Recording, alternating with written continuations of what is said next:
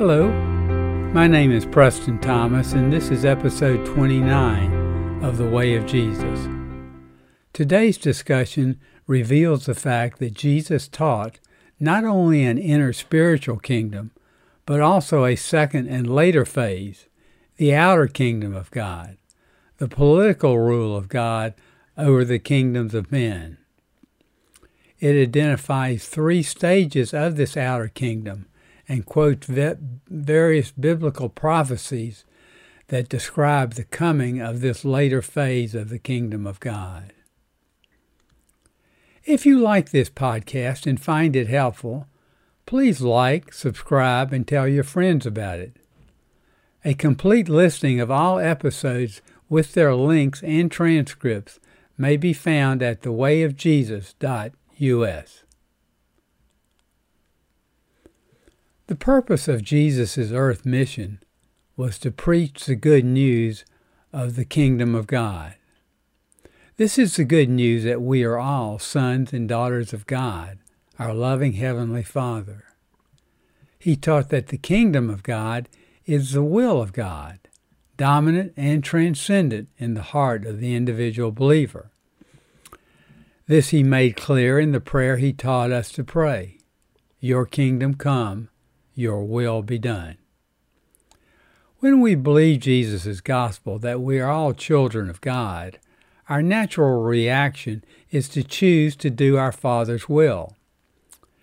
When we make this choice in faith, we gain entrance into the kingdom of heaven.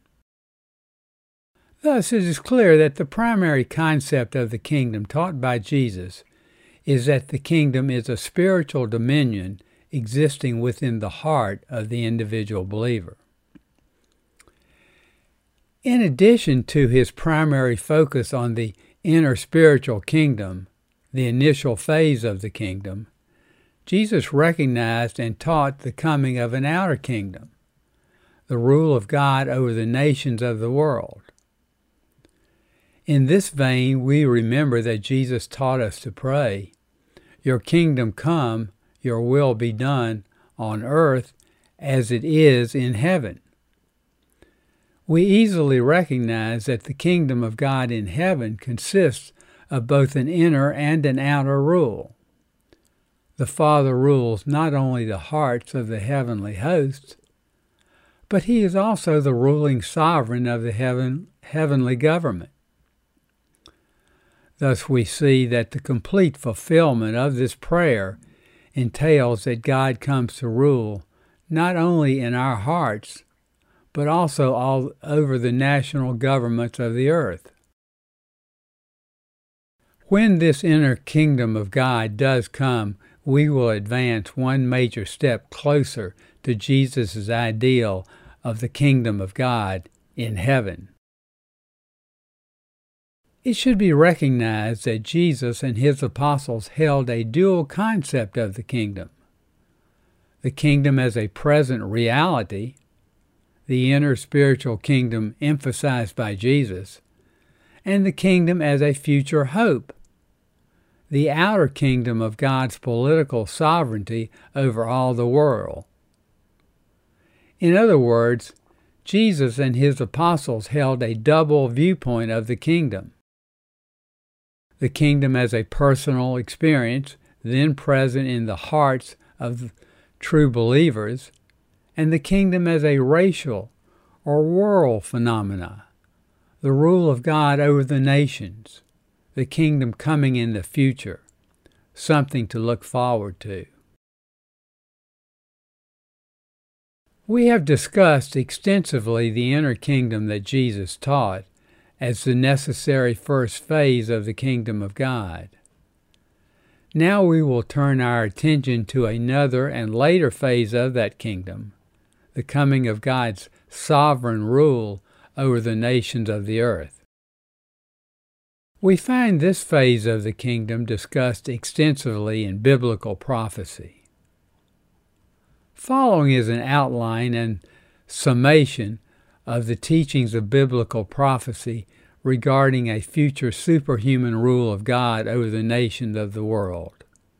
We may distinguish three stages of this coming of the kingdom of God to rule over the kingdoms of men. The first stage of the coming of the outer kingdom is the time in which we are now living, the time immediately preceding the Great Tribulation. In these troublous times, evil and sin are rising and are relatively unchecked by genuine morality and true religion. Traditional religion and morality are in decline, and secularism is growing, increasingly dominating the culture and the hearts of individuals. Godlessness rules in the public square, and freedom-denying governments are becoming more powerful as they seek to establish a totalitarian control over the thoughts and actions of their citizenry. These evil tendencies of our times, which are coming to dominate many people, are described in the New Testament book of Timothy as follows. But understand this, that in the last days there will come times of stress, for men will be lovers of self, lovers of money, proud, arrogant, abusive, disobedient to their parents, ungrateful, unholy, swollen with conceit, lovers of pleasure rather than lovers of God, holding the form of religion but denying the power of it. We need to recognize this time of growing evil, painstakingly observe our moral compass, and seek genuine spiritual guidance and comfort to see us through. And we must remember that such times as these are ripe for revelation, the birth of our new revelation of the actual teachings of Jesus.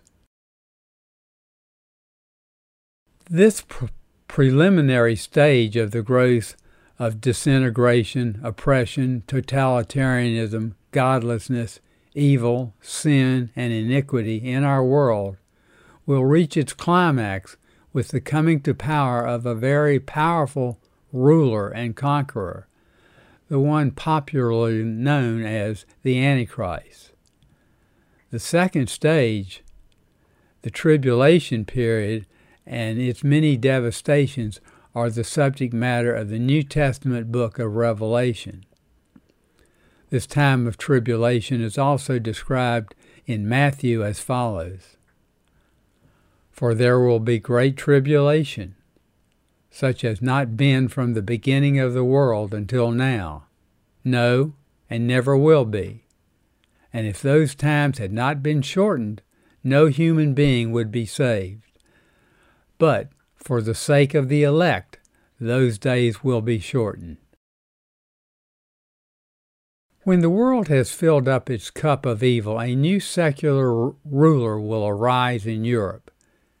His coming to power is described in Daniel 7:24-25. Out of this kingdom, that is, the ancient Roman Empire, 10 kings shall arise, and another shall arise after them.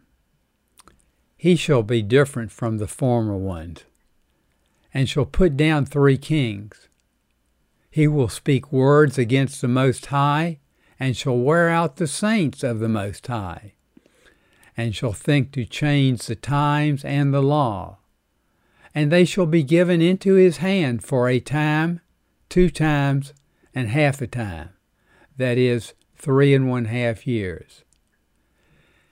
He is further described in Daniel 8:9-11, where he is represented as a little horn that grew great. He grew exceedingly great toward the south, toward the east, and toward the glorious land. It grew great even to the host of heaven. It magnified itself even up to the Prince of Hosts, and the place of his sanctuary was overthrown, and the host was given over to it, and truth was cast down to the ground, and the horn acted and prospered. This is a time that calls for the patient endurance of the saints, those individuals who are devoted to doing the will of God. They must remain strong in their faith and trust that this time of the Antichrist rule will be shortened and ultimately come to a very positive end. God will set things right. He will destroy the evil and godless individuals who seek power and the unjust rule over others. However, we must also recognize that while he holds power, the Antichrist will persecute and kill some who remain true to God. The saints, the elect, those who choose God's will, must exercise courage and wisdom, trust in God, and look to him for guidance and protection to survive these dangerous times. The third stage is our great hope. This is the time when God's Messiah will return to our world, accompanied by the heavenly host, to battle the Antichrist and his followers who have gathered at Armageddon to attack Jerusalem. He will completely defeat the evil forces and the nations of the world that are gathered and arrayed against Jerusalem. After this victory, the Messiah will quickly and freely be acknowledged as the rightful ruler of the national governments of the world. He will organize his divine world government at Jerusalem and will rule the nations forever. When this supernatural kingdom of God does come to the earth, and the remnants of the nations voluntarily submit to the Messiah's divine world government, the way will finally be cleared for the worldwide return to the actual teachings of Jesus. This will be the time when the battle for man's liberty is finally won, and the world is made safe for the freedom of the individuals.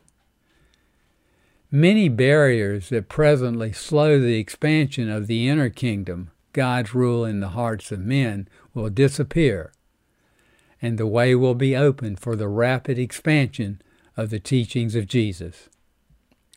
The inner spiritual kingdom taught by Jesus will continue to grow and expand and become the dominant religion of our world. This concludes episode 29. Episode 30 begins a discussion of some of the major biblical prophecies that reveal the coming of the superhuman kingdom of God to rule over the nations of the earth. The first prophecy to be discussed is the great revelation of Daniel chapter 2 that tells the story of Daniel's interpretation of King Nebuchadnezzar's dream of the great image. My book, The Life and Teachings of Jesus, is available from Amazon.com. This book will bring you guidance, comfort, and inspiration for living. On Amazon, you can also order the abridged audiobook and the ebook edition. This book is also available online at thelifeandteachingsofjesus.org. Thank you for watching and listening. Until next time, may God be with you.